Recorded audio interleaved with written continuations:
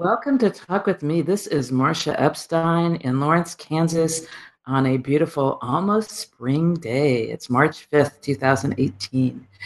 And I'm going to just jump right into saying this show is brought to you courtesy of Johnny Longfellow because I had the opportunity to do a show with Johnny who has lots of things going on, including his online poetry site, Bad Acid Laboratories and Midnight Lane Boutique.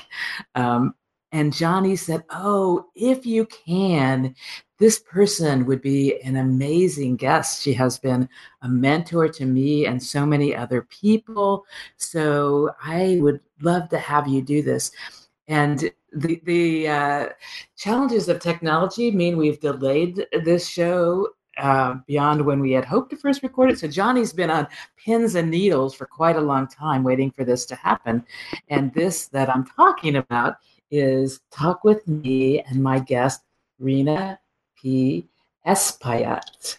And I'm excited from our emails, from our little conversation. I know this is going to be a great hour. Welcome, Rena. Thank you very much. I'm glad to be here, if only I'm really technologically. It's amazing what phones and computers and internet and all that can do and not do sometimes, huh?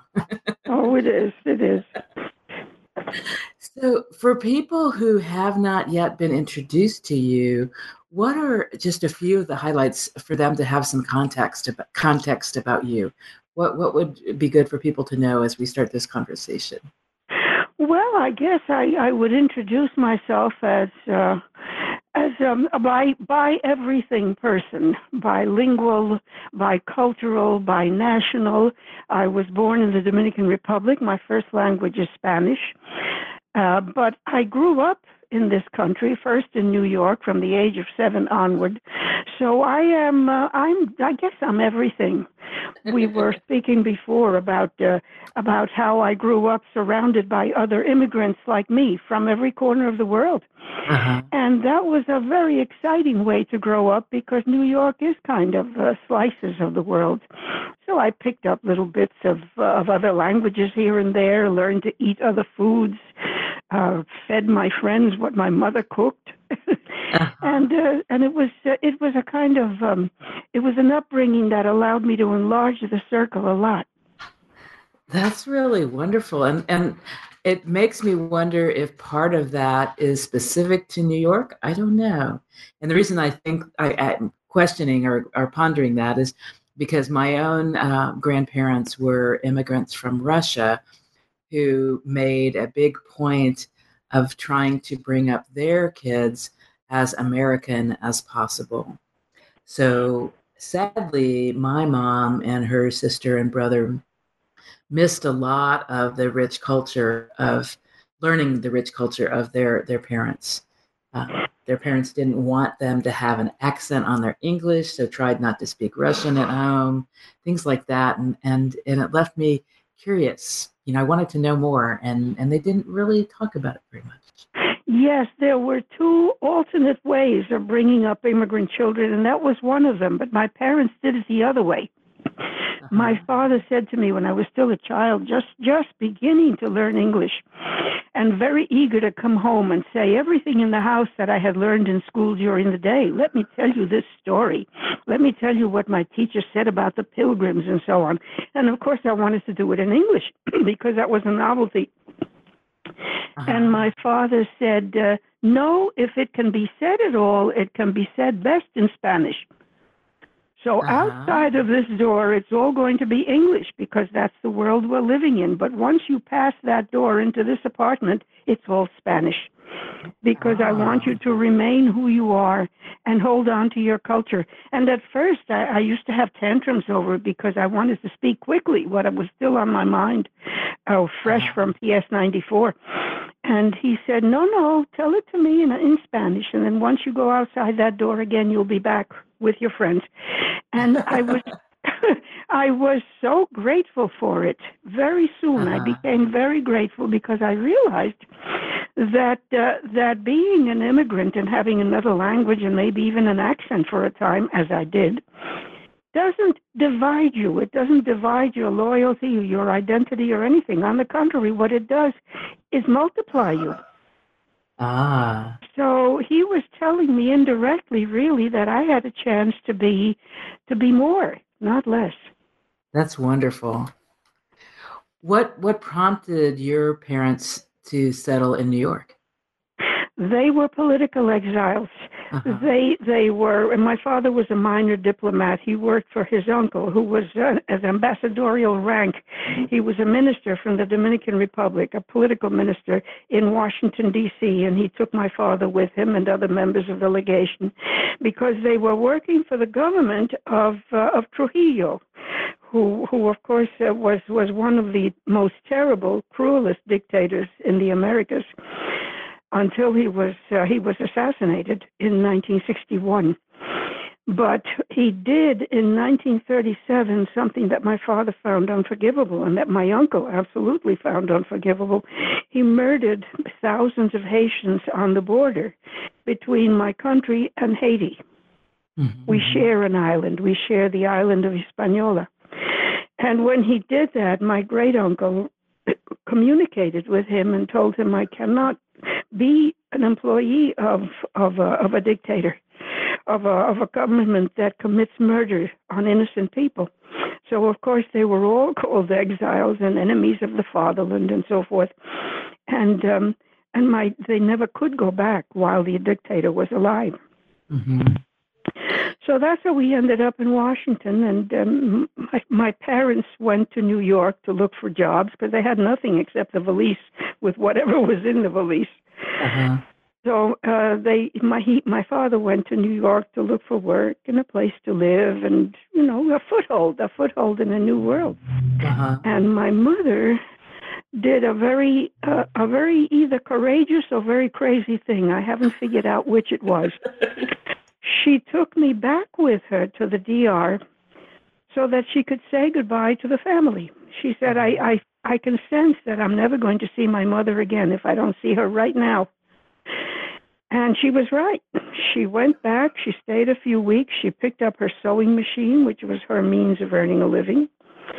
She said goodbye to my father's family as well as her own, and she dropped me in my grandmother's house, my father's mother's house, because she knew I would be safe there. Uh-huh.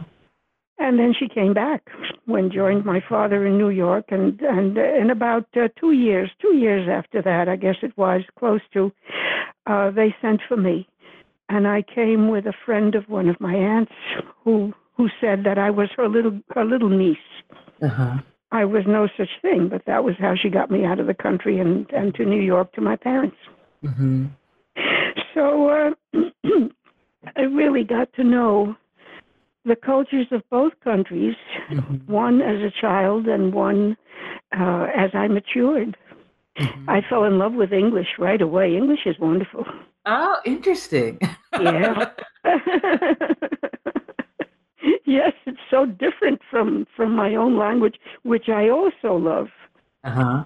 And what that did was to give me a chance and a great desire also to translate between the two languages. Uh-huh. And I started doing that fairly young, and now I've translated Robert Frost and Richard Wilbur and many people from the 17th century in England, all sorts of poems from English to Spanish, and of course others from Spanish to English. Mm-hmm. I've translated a lot of St. John of the Cross and dozens of poems, because what the immigrant wants to do, of course, is to join the two halves of himself, the two pieces of himself, Uh-huh. and become a whole unified person. So I did that with language. Oh, beautiful.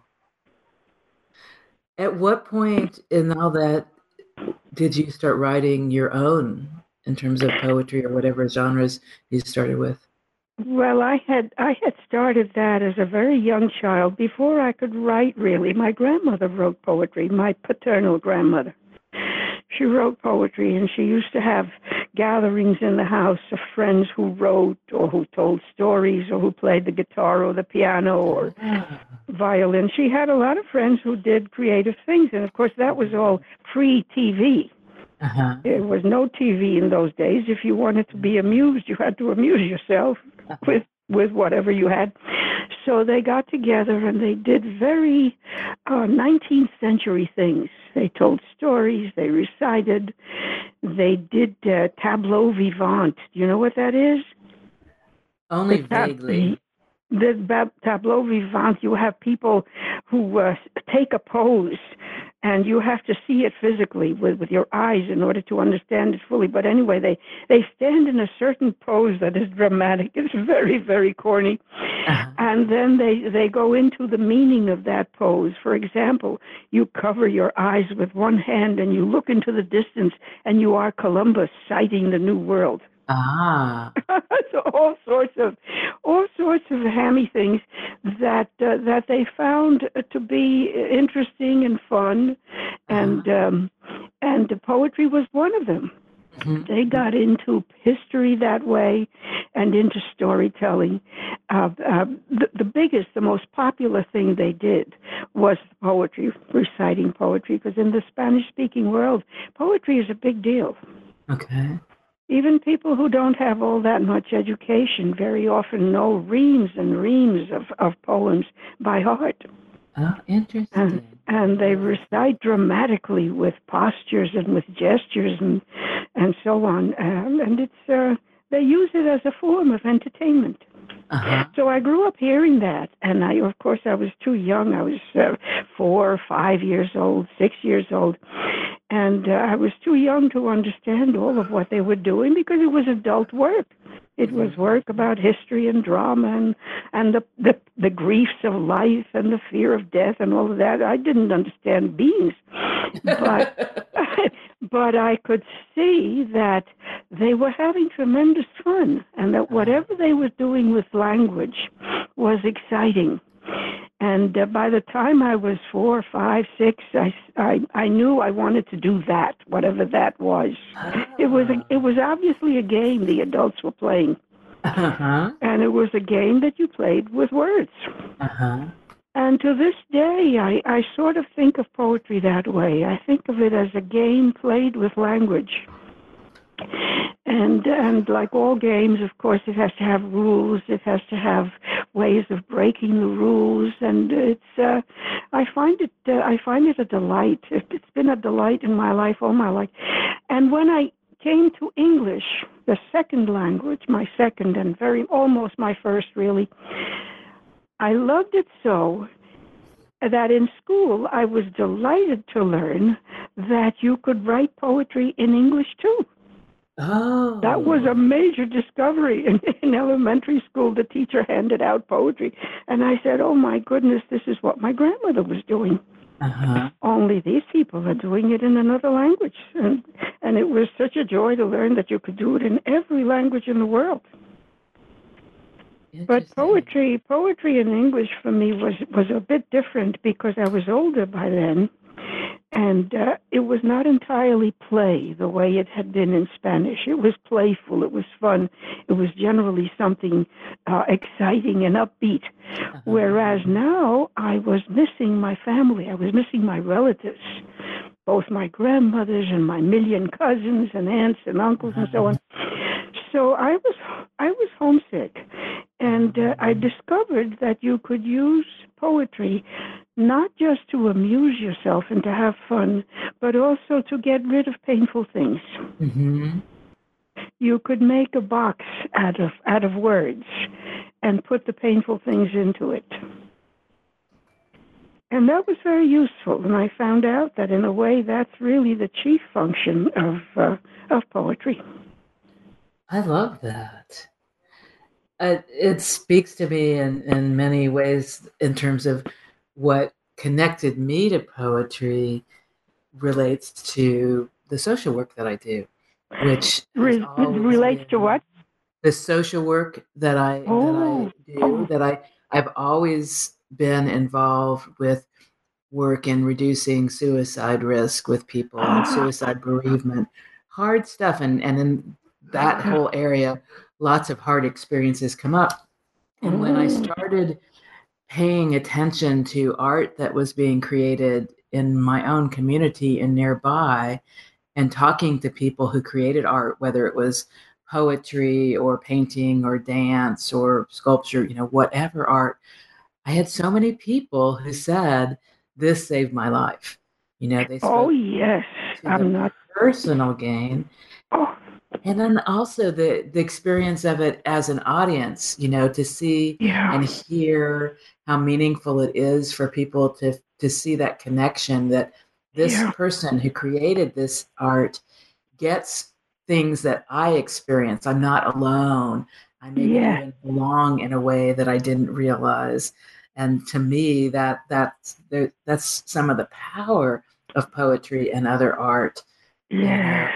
And so Isn't that crucial? Isn't that yeah, just crucial? yeah.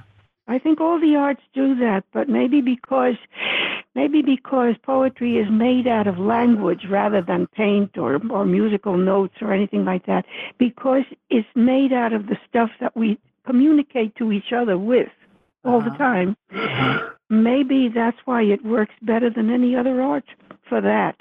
So I sense some bias here. Well, maybe it is a bias, but I have a feeling that poetry, in a sense, is really the gossip of the human race. Ah. That it's something that we've had right from the beginning, that the tendency to tell each other what hurts has been with us right from the beginning, as well as what makes us happy, of course. Uh-huh. But the fact that we use it to confide in one another, to tell each other what's broken, Uh-huh. is such a useful thing. And of course, the motion of the dancer does that, and the colors of the painter, and Uh-huh. everything. Drama does that, but I have a feeling that maybe language is so close to the bone, so close to the human heart. That makes a lot of sense. It's very interesting. Yeah. Would you be willing to share a poem now as we're talking about this? It would Oh, be sure. lovely for all to hear you. Thank Yes, you. I think I'll read something from my most recent book. It's called Her Place in These Designs, and this is one that is very personal. It's called Guidelines, and it fits in with what we've been talking about. Guidelines. Here's what you need to do since time began. Find something, diamond rare or carbon cheap, it's all the same, and love it all you can. It should be something close, a field, a man, a line of verse, a mouth, a child asleep that feels like the world's heart since time began. Don't measure much or lay things out or scan. Don't save yourself for later, you won't keep. Spend yourself now on loving all you can. It's going to hurt. That was the risk you ran with your first breath. You knew the price was steep, that loss is what there is, since time began subtracting from your balance. That's the plan. Too late to quibble now. You're in too deep.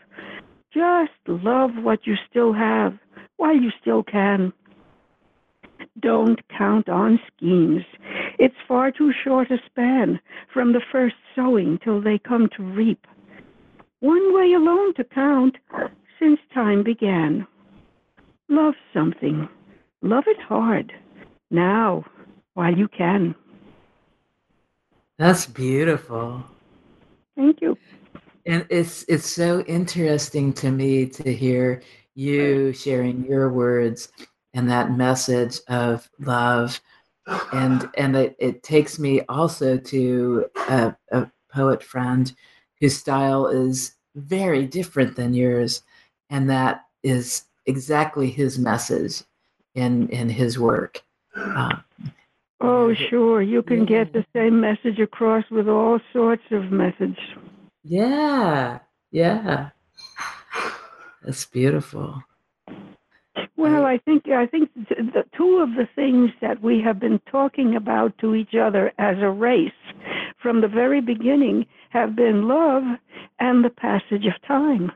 Uh-huh. and how it takes so much away. So that's what that poem is about for me, Uh-huh. about how important it is not to lose everything without keeping it in some way, without capturing it somehow. Mhm. And also in that poem, you touch on loss being part of love, that's going to happen. Oh yeah, Um, and I find that being a message that people shy away from when mm, whether it's in art or in conversation. So many times I find people talking about things with the idea that somehow they're not going to be touched by loss. That's not supposed to happen. oh it And happens. yeah, and my reaction, my message, my belief is that loss is part of love, as you said in your poem, and Yeah, giving up love would be the way to give up loss. And there's no question about, well, is that what I want? Is no love in my life? no, Absolutely, I want love. that's sure. And Well, the fact that love is risky, the mhm, fact that love is risky because you know that you could lose it very, very quickly. Death comes, mhm, or distance comes, mhm. or disaffection, or what have you, and you could lose it, and yet you have to take the chance and accept it when it comes, That's because without risk, there's nothing to be had. so without risk, that's part of it too. That's true. Yeah. Yeah. So you said this poem guidelines is from from your recent book, Yes. and It's and I from Her Place in These Designs, which I have a special feeling for because the front cover has a picture of one of my husband's sculptures in it. ah. So when you said earlier about poetry and the special power of poetry, I'm imagining some pretty interesting discussions between you and your husband, the sculptor. Yes, we used to talk about our different arts all the time. Uh-huh. And would he accept that you were right, that poetry was the powerful? Oh, we never argued about that. We argued about everything else, but not about that. No, no. Well, he had a message of his own. He had a special feeling for the human body, Uh-huh. for the human being. Actually, he was a very humane person, Uh-huh. and he was a teacher and worked with young people for 30 years and so on. So he transported that love into his very, very delicate, very careful treatment of the human body Uh-huh. in sculpture, whether dressed or nude. Uh-huh. And I was always touched by the way he captured the posture of people, the Uh-huh. expressions of faces when he did the head, the face. Uh-huh. He used to say that he loved models who were old people because the wrinkles and the marks of time were so useful to look at because that's how time writes on us. Uh-huh. Yeah. That is lovely. And valuing that is Yes. not how Yes. everybody approaches life and aging. That's That's an right. important Yeah. message. Yeah. So were you were writing since very young. You were exposed to art always. How did you and your husband meet? Related to your both being artists. We met at a wedding. We met at the wedding of mutual friends, Uh-huh. and that was on in Thanksgiving of 1951. Now get this, Thanksgiving. How long is there between Thanksgiving and New Year's Eve? Not very long. About 5 weeks. He proposed. He proposed at the New Year's Eve party given by the same couple. Oh. And I was so crazy that I said yes. Oh. And it turned out to be the right thing to do. We were married 63 years. Best thing I ever did. Beautiful. And you haven't said his name for people to know who is your beloved husband? My husband was named Alfred Moskowitz. He was a sculptor. He was a teacher of shop in the public schools of New York City for many years. And he taught metal and wood and ceramics, electricity, all sorts. He taught almost all of the different shops. And he loved working with his hands, but his real first love was art. He painted also. He painted very well, very beautifully. And then he moved on to the third dimension, and he loved that. Ah. Yeah. He was very, very busy with the art community, first in New York and then here in Newburyport. Uh-huh.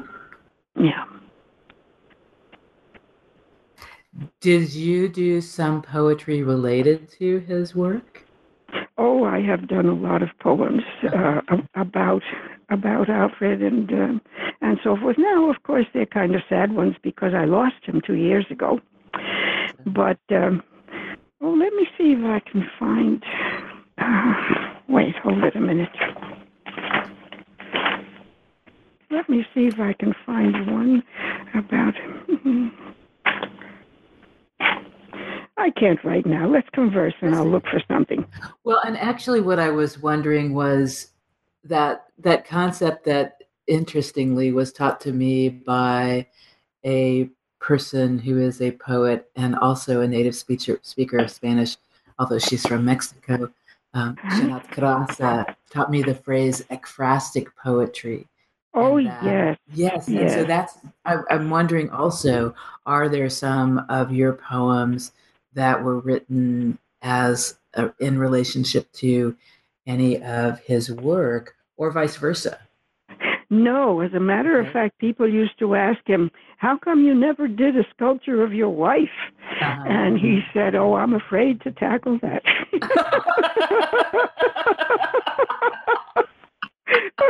Because he also had a really wild sense of humor. And he said, no, if she doesn't like it, I'm going to hear from her. That is lovely. Yeah. And let me say... Yes, go ahead. I'm sorry. No, that's all right. I'm trying to find something about him in one of these books, but I'm looking through so many. Well, I guess in a way, this Guidelines is really about Alfred, the one that I read. That is beautiful. Yeah. Well,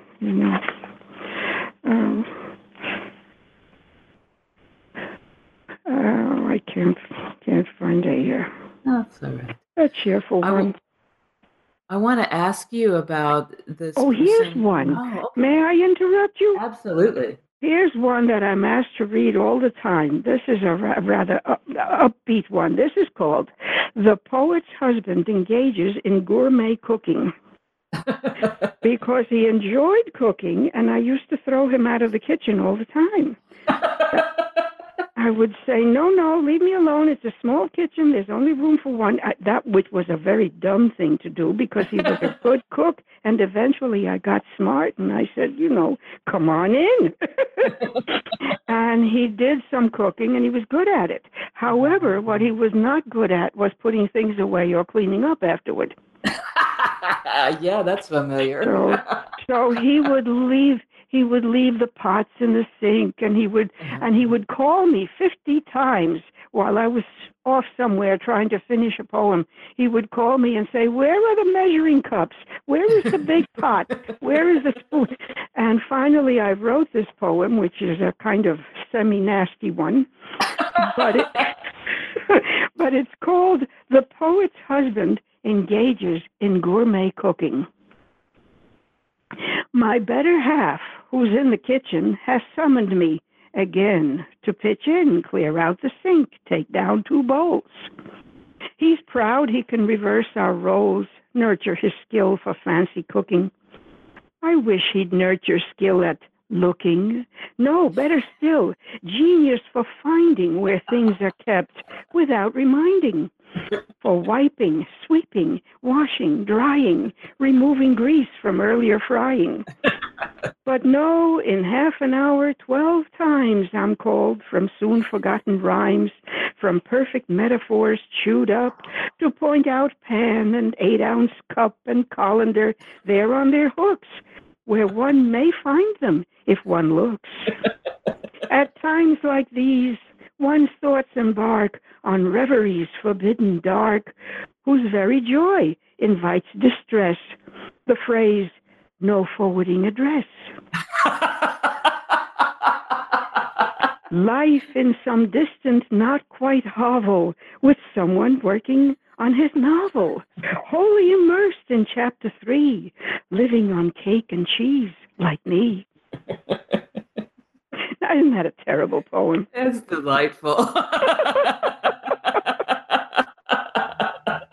Well, he loved it. That's And perfect. Yes, yes. oh dear. So that's one. That's lovely. Yeah, I've Yeah. written poems about him gardening and sculpting downstairs and so on. And Mhm. so he is very much with me and will be till the end of my life. Yes, absolutely. That is what I believe as well. Yeah. I Would you remember. like to hear something else sort of funny? Sure. Okay. I told you about life in New York and how it mixes up people and make everybody sort of share the nationality and the religion and the tastes of everybody else. Here's a poem that is made out of truth. This is called Purim Parade, and you know what Purim is, of course. It's that Jewish holiday in April, which is all about Queen Esther and the king and so forth. There's a whole long story behind it. But what was fun about it to me is the fact that everybody showed up for the Purim parade in Queens. Queens is the most multilingual county in the entire country. And it's the one where people speak most languages and where people share most. So this is Purim Parade, and it's me standing at the side of the street watching the parade pass. Who's this coming now? Queen Esther in tinsel wig. 2 sheiks on skateboards. Tyrannosaurus Rex clutching his mother's hand. Death striding on stilts. A coven of small witches shrieking in Spanish. The Temple Youth Group twirling gilt batons, shivering in their red tights. St. Benedict School? The Emerald Band, elegant in kilts, bagpipes, skirling Hatikva. That's quite a parade. And that is quite a parade because, of course, you're supposed to dress up. You're supposed to be in disguise of some sort. And people used to come in all sorts of disguises. And some of the attendees for that parade were actually from Catholic schools. Mm-hmm. So it was very Hamish. It was very family-like, very familial. Mm-hmm. And it's one of the scenes that I remember with most affection from New York. Oh, beautiful. I actually do not know about such parades.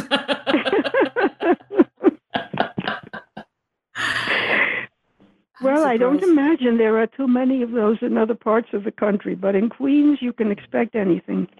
That it would be perfect. I'm in Lawrence, Kansas, which has both a major university, state university, as well as Haskell Indian Nations University. So Ah, lots of different influences. And with the different things that happen and a love of parades in this town, I'm very surprised that we don't have this. Perhaps oh well, you can I start trouble. You can start doing make trouble wherever you go. great motto. Yes, you should start it. I think that's one of the ways that we're going to finally end up acting like one family, which is what we are. Yes, yes. Yes. Hey, what I want to ask you so that we don't forget, tell me how Johnny Longfellow connected with you. Oh, Johnny Longfellow, who is really John Hofstra, of course, is an extremely talented. He's an extremely gifted poet, a natural Uh-huh. poet. I think he must have been born to do this. And I met him. He was one of the first people that I met when my husband and I moved up here from New York City. He was, I was sort of collecting poets because I wanted to start a group here.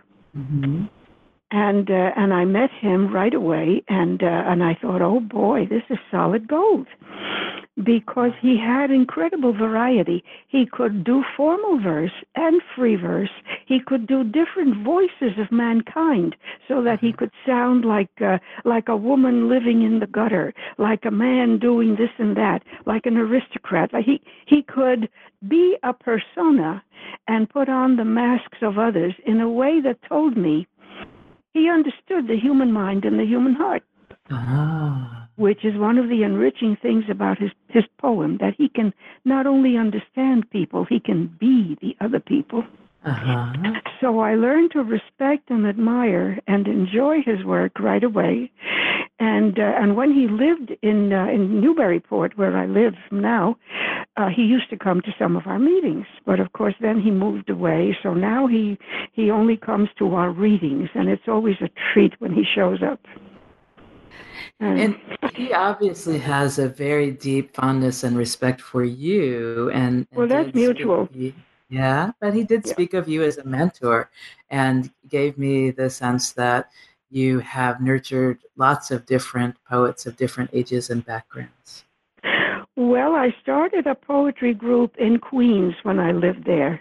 I was one of the 3 or 4 people who got it going, and it was great fun. It's still going strong. It's called the Fresh Meadows Poets, because we used to meet at the Fresh Meadows Library in Queens. And they're huge now. I think they must have over 40 members now.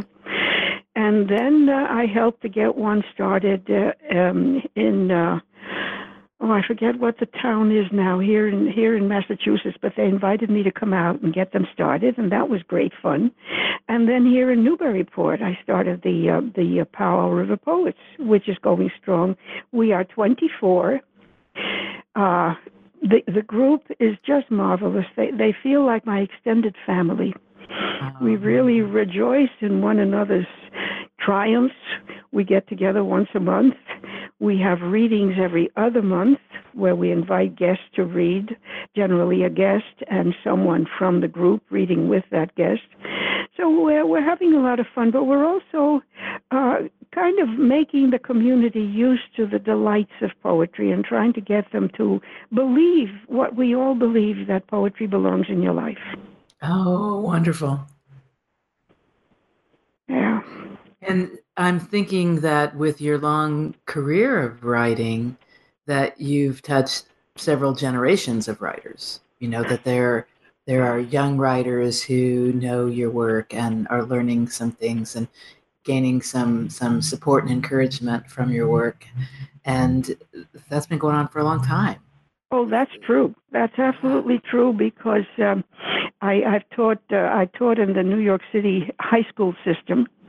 So a lot of the kids that I taught creative writing to, the boys especially, when I said, we're going to have a poetry unit now, there would be a groan, like that. And generally the boys would say, I don't like that, and so on. But what was interesting to me is how very often it happened that by the end of the semester, someone would come up to me from the class and say, the best thing we did all term was the poetry. Oh, wonderful. And that felt like a major triumph. That was my Pulitzer. To have a student tell me that, because it meant that somebody's life would be enriched for good. Because once you fall in love with poetry, you don't fall out. So interesting that you say that, yeah. Yeah, no, it's true. It's true. And sometimes the husbands who show up with wives, the wife brings him to a poetry reading now, and the husband slumps in his chair, and I know this man was threatened. So he came under threat. And very often at the end of such a reading, it's the man who comes up to me and says, well, I didn't know I would like poetry, but I do. Yeah. So that's rewarding. Yeah, that is really wonderful. Yeah. I host an event each year on World Suicide Prevention Day, which is September 10th each year. And September 10th? yes, September Oh, that's 10th good to know. is World Suicide Prevention Day. Uh, It's declared by the World Health Organization. uh, And my event is called Words Save Lives. And it oh, how started wonderful. with poets only, and now it's poets and storytellers and comics and Yeah, musicians, and we added drag performers and people that I always invite people of different ages and backgrounds to be at yeah, the mic, and it's this wonderful opportunity. And what prompted me to say that right now is that one of the years of doing this, I saw a couple who came who I'd never seen at any poetry event. His career had been working on railroads. Her career had been working as like a in an administrative assistant kind of position with schools and different things. They had uh, a bunch of sons who we'd cross paths with our sons playing baseball together. I'd never seen them at any kind of poetry thing that I'd seen been at our community. And they were there because one of the poets had played football at Kansas University and had aha, he coached. made a And connection. yeah, and so they wanted to see this poet's name is Topher Enneking, and they wanted to hear Topher as a poet, and they had a blast. And it was so cool because it was that same thing, like like they weren't really sure what they were getting into, but because it was Topher, they were there, and it was a wonderful thing to see that Yeah, open up. yeah, And I yeah. know, That's exactly yeah, what happens. yeah, and I know for me, when I think back to my schooling, I think the way poetry was introduced to me in public school was with such rigidity that it had no appeal to me, that it was about the counting of the syllables, it was this and that, not about the possibility of making my own meaning of how these words resonated for me. And so I never really thought about poetry, which was a huge loss in a lot of ways, including that my longest term friend, her husband is a poet. The cousin who I'm closest to, he's a poet. But I Oh wasn't my I wasn't goodness. reading poetry until, gosh, honestly, until a few years ago. And Yeah, then it's now that I love this art. I love the amount of meaning that goes into phrases. yeah, I love the way my brain is programmed to play around with things anyway. So my meaning may be different than somebody else's, and it's very fine. uh-huh. Oh, that's right. No, it's Yeah. absolutely true. But the thing is, when you're fishing for an audience, when you're fishing for someone to hook to poetry, the trick is to do it with as many hooks as you have. Hmm. You fish with the content, of course, because the content of the poem is always human life, Hmm. always the human life that we share. Hmm. But there's also the hook of music.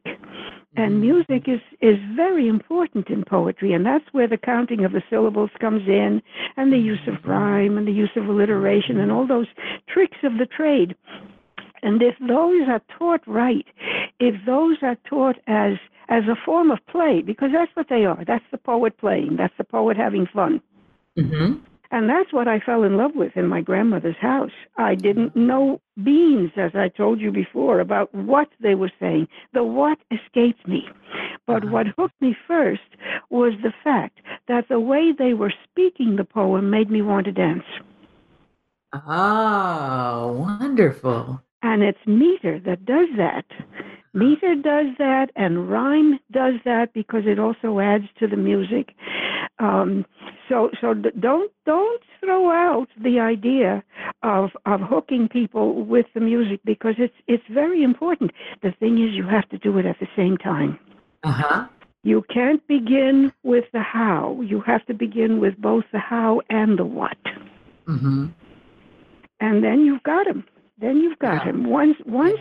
Once you've taught a child or an adult, for that matter, that he can have a what that wants to be spoken about. He can have a subject in his life, in his heart and mind that needs to be talked about, and that he can do it by means of these tricks, these wonderful, playful tricks.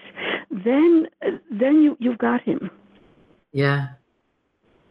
There's a Yeah. lovely child book called The Poem That Heals a Fish that's about a child trying to learn what poetry is and all the different explanations people give him of different kind of beautiful life experiences that embody poetry, and made me just Uh-huh. think about that. I have a grandson who just turned 2 last week, and so I have this book at our home for that time when he's ready for that. I'm excited. Oh, yes, yes, absolutely. And a lot of kids, as a matter of fact, find it easier to be hooked to the sound than to anything Uh-huh. else. They're not as open to the content as they are to the sound. If you make the connection between language and dancing, for instance, you've got them. That's wonderful. That's true. It works. Yeah, yeah. I love to do that by having them put their names up on the board and then tell me, well, how do you pronounce your name? Uh-huh. Is it Margaret, or is it Margaret, or is it Uh-huh. Margaret? Uh-huh. And that way you get them thinking about the syllables and where the stress falls with Lovely. their own names, with their identity. Uh-huh. And that's a great hook because then you can get them to do poems about their friends, which they begin with their friends' names, and then they say something about the friend in meter. Yeah. Yes. Oh, Yes. it's great fun.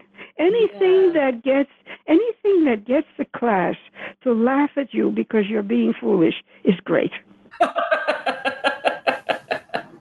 And I believe that laughter is important in and so for example, and when I mentioned Words Save Lives, that event, I'm always very conscious about the sequencing of the performers so that there Yeah. is levity interjected and Oh, that that's it's absolutely yeah. true. We You want get to hear this a poem about the counting of syllables? sure. Here's one called prosody, and prosody, of course, is the art of the how of poetry, the syllables, the imagery, the all of the mechanics of poetry that have nothing to do with the subject, but they provide the music. So prosody. The words are what I know, but they are no comfort. The comfort is in the music that says what I cannot know. The words are what I use to make a map of the one place there is, but it's the music takes me where I want to go. The words are addresses, but the things that live in them have always just moved and can be reached, if at all, through the music. The words are a name for the shadow I dress in. The radiance that wears me answers only to the music. Beautiful. And so we get to enjoy the sound, the way the sound affects us, and then Yeah, that's can right, later because consider the words. yeah, it's true because that's what I learned when I started writing in English, that you can write about something very sad, something that has broken your heart, but because there is music to it, you are telling life in a way, you haven't beaten me. I can Mm-hmm. still dance, even if I'm dancing about something that is not cheerful. That's wonderful. And literal dance, I think of as very healing. So, Yes, so that as part of the poetry, it makes yes, a lot of indeed. sense. Yeah. Yeah. Wow.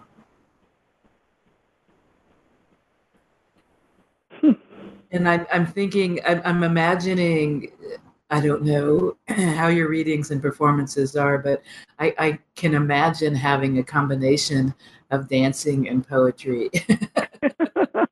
You can do anything. Yes, You can yes. do absolutely anything with poetry. Yes, as a matter of fact, I saw once. Um, uh, who was this? Oh, this was about. Oh, who were those people who crossed the mountains and died in the frost? They were.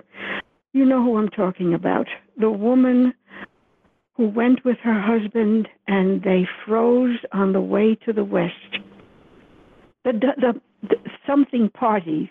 The Donner Party, is that what The you're talking Donner about? Party. That was it. That was it. Yes.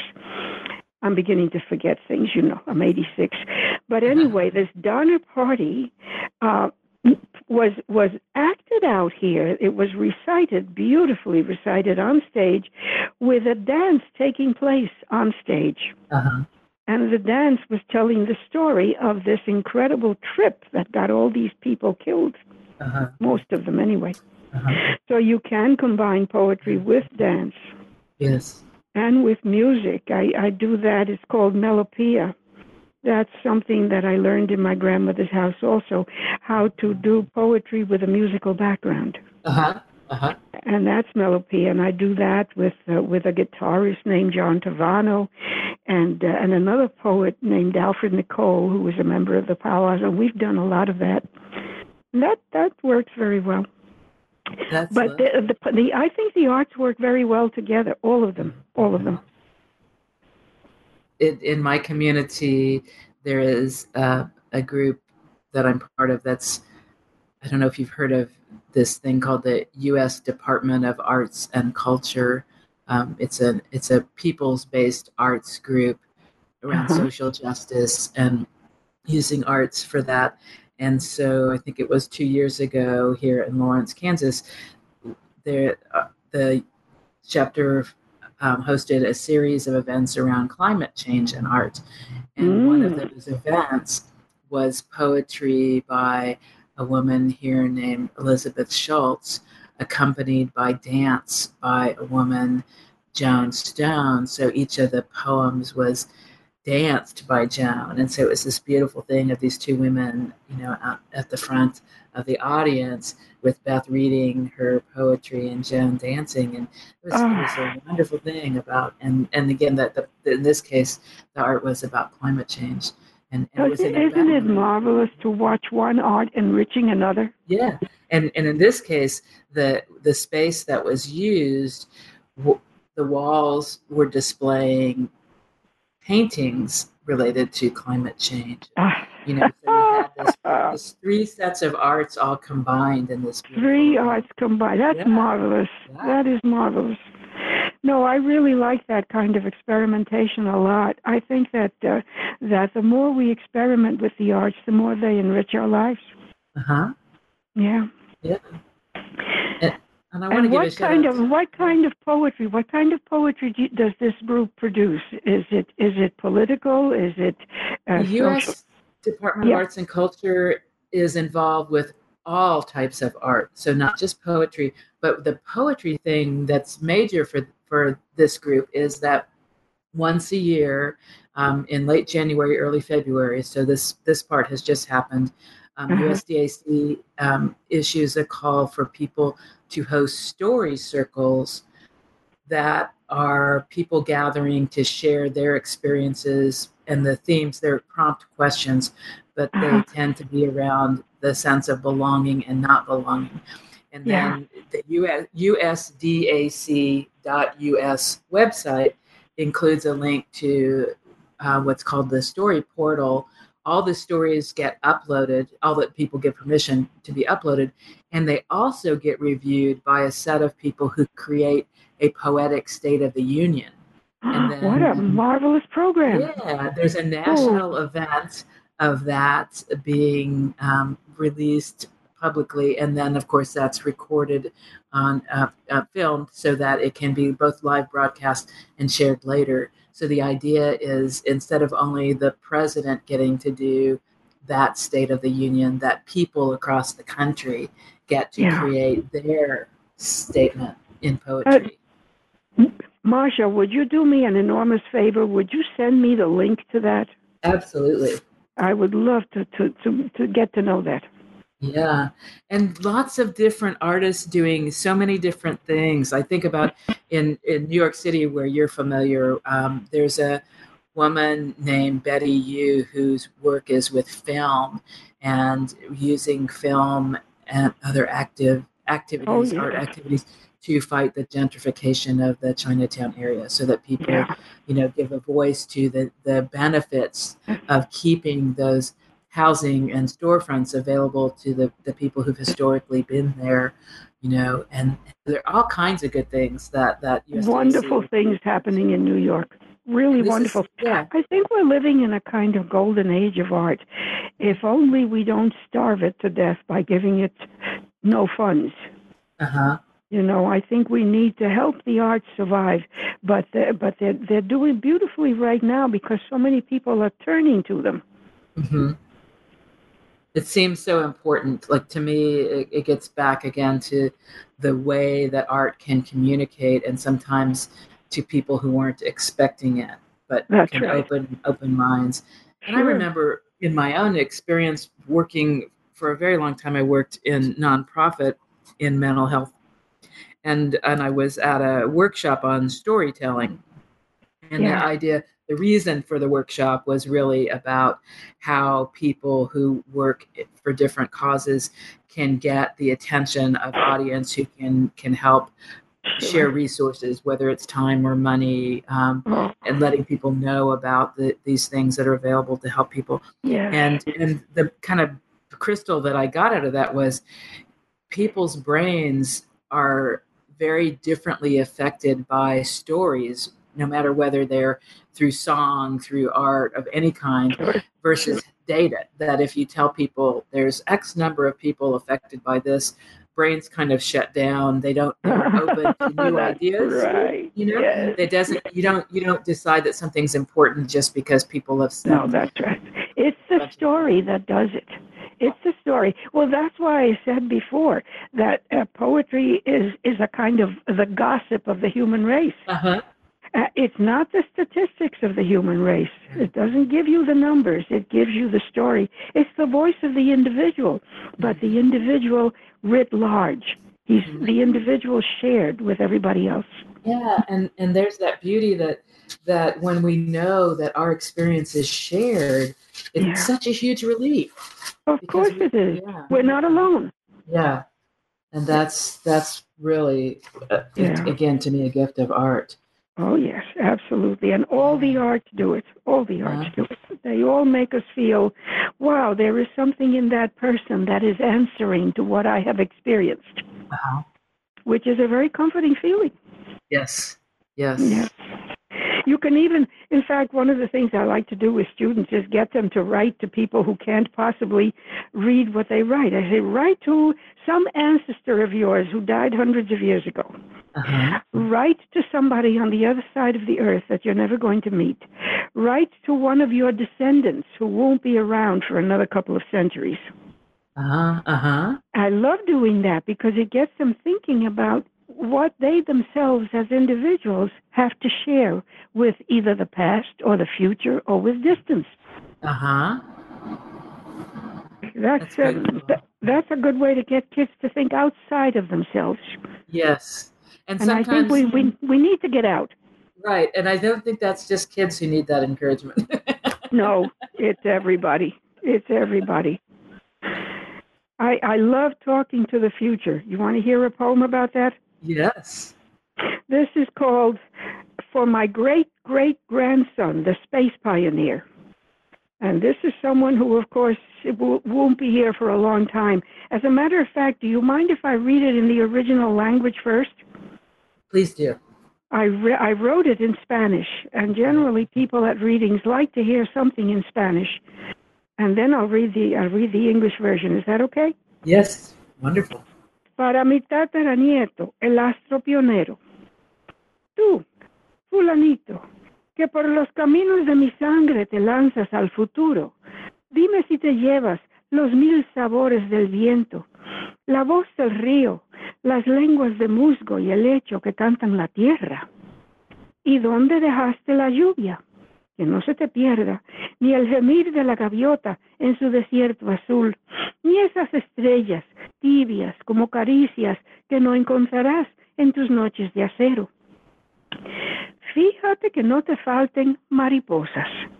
Apréndete el color de las horas y toma que en esta cajita de huesos te dejo el perfume de los mares. For my great-great-grandson, the space pioneer. You, what's your name? Who down the byways of my blood are hurtling toward the future. Tell me if you've packed the 1,000 flavors of the wind, the river's voice, the tongues of moss and fern singing the earth. And where have you left the rain? Careful, don't lose it, nor the moan of the seagull in her blue desert, nor those stars warm as caresses you will not find again in your nights of steel. Watch that you don't run short of butterflies. Learn the colors of the hours. And here, in this little case of bones, I've left you the perfume of the sea. Beautiful. And I love that you shared it in both Spanish and English, in that the comments that you shared about the musicality of poetry and the effect of that. You know, for me, hearing you read it in Spanish, there are a few words that I recognize, but mostly I hear the rhythm of your voice, and that's beautiful. Well, the rhythm, even if you don't understand the language, the rhythm sort of gets through. Mm-hmm. Yeah, it does. Somebody told me once after a reading, my favorite thing that you read this time around was the one you read in Spanish. And I said, oh, thank you very much. That's very kind of you. But where did you learn Spanish? He said, I don't know a word of Spanish. I was just listening to the music of it. Yes. And that's wonderful. Yeah. So people do respond. Yes. But also, I like telling the young that the world has to be cared for. Mm-hmm. That you have to watch that you don't run short of butterflies. Yes. Yes. Yes. We are actually at the end of our hour. Oh my goodness. Yes. I have yacked you to death. It's been wonderful, and I imagine listeners thinking, what a treat this has been. I want more. Oh, it's been a treat for me. Thank you so much for inviting me to do this. Thank you. And for those who we maybe you forgot from the beginning, but this delightful person we've been talking with is Rina P. Espaillat. And in the Facebook post, there's information about her, how to find her work. We want people to know and enjoy poetry in the way that you just got introduced to it today. Rina, thank you so much. Thank you. And thank you to Daniel Smith, who made it possible for people to listen to us. Thank you, Daniel. And thanks to listeners. I hope you enjoyed this as much as I did. And as I say that, I know you did. And so long till next time.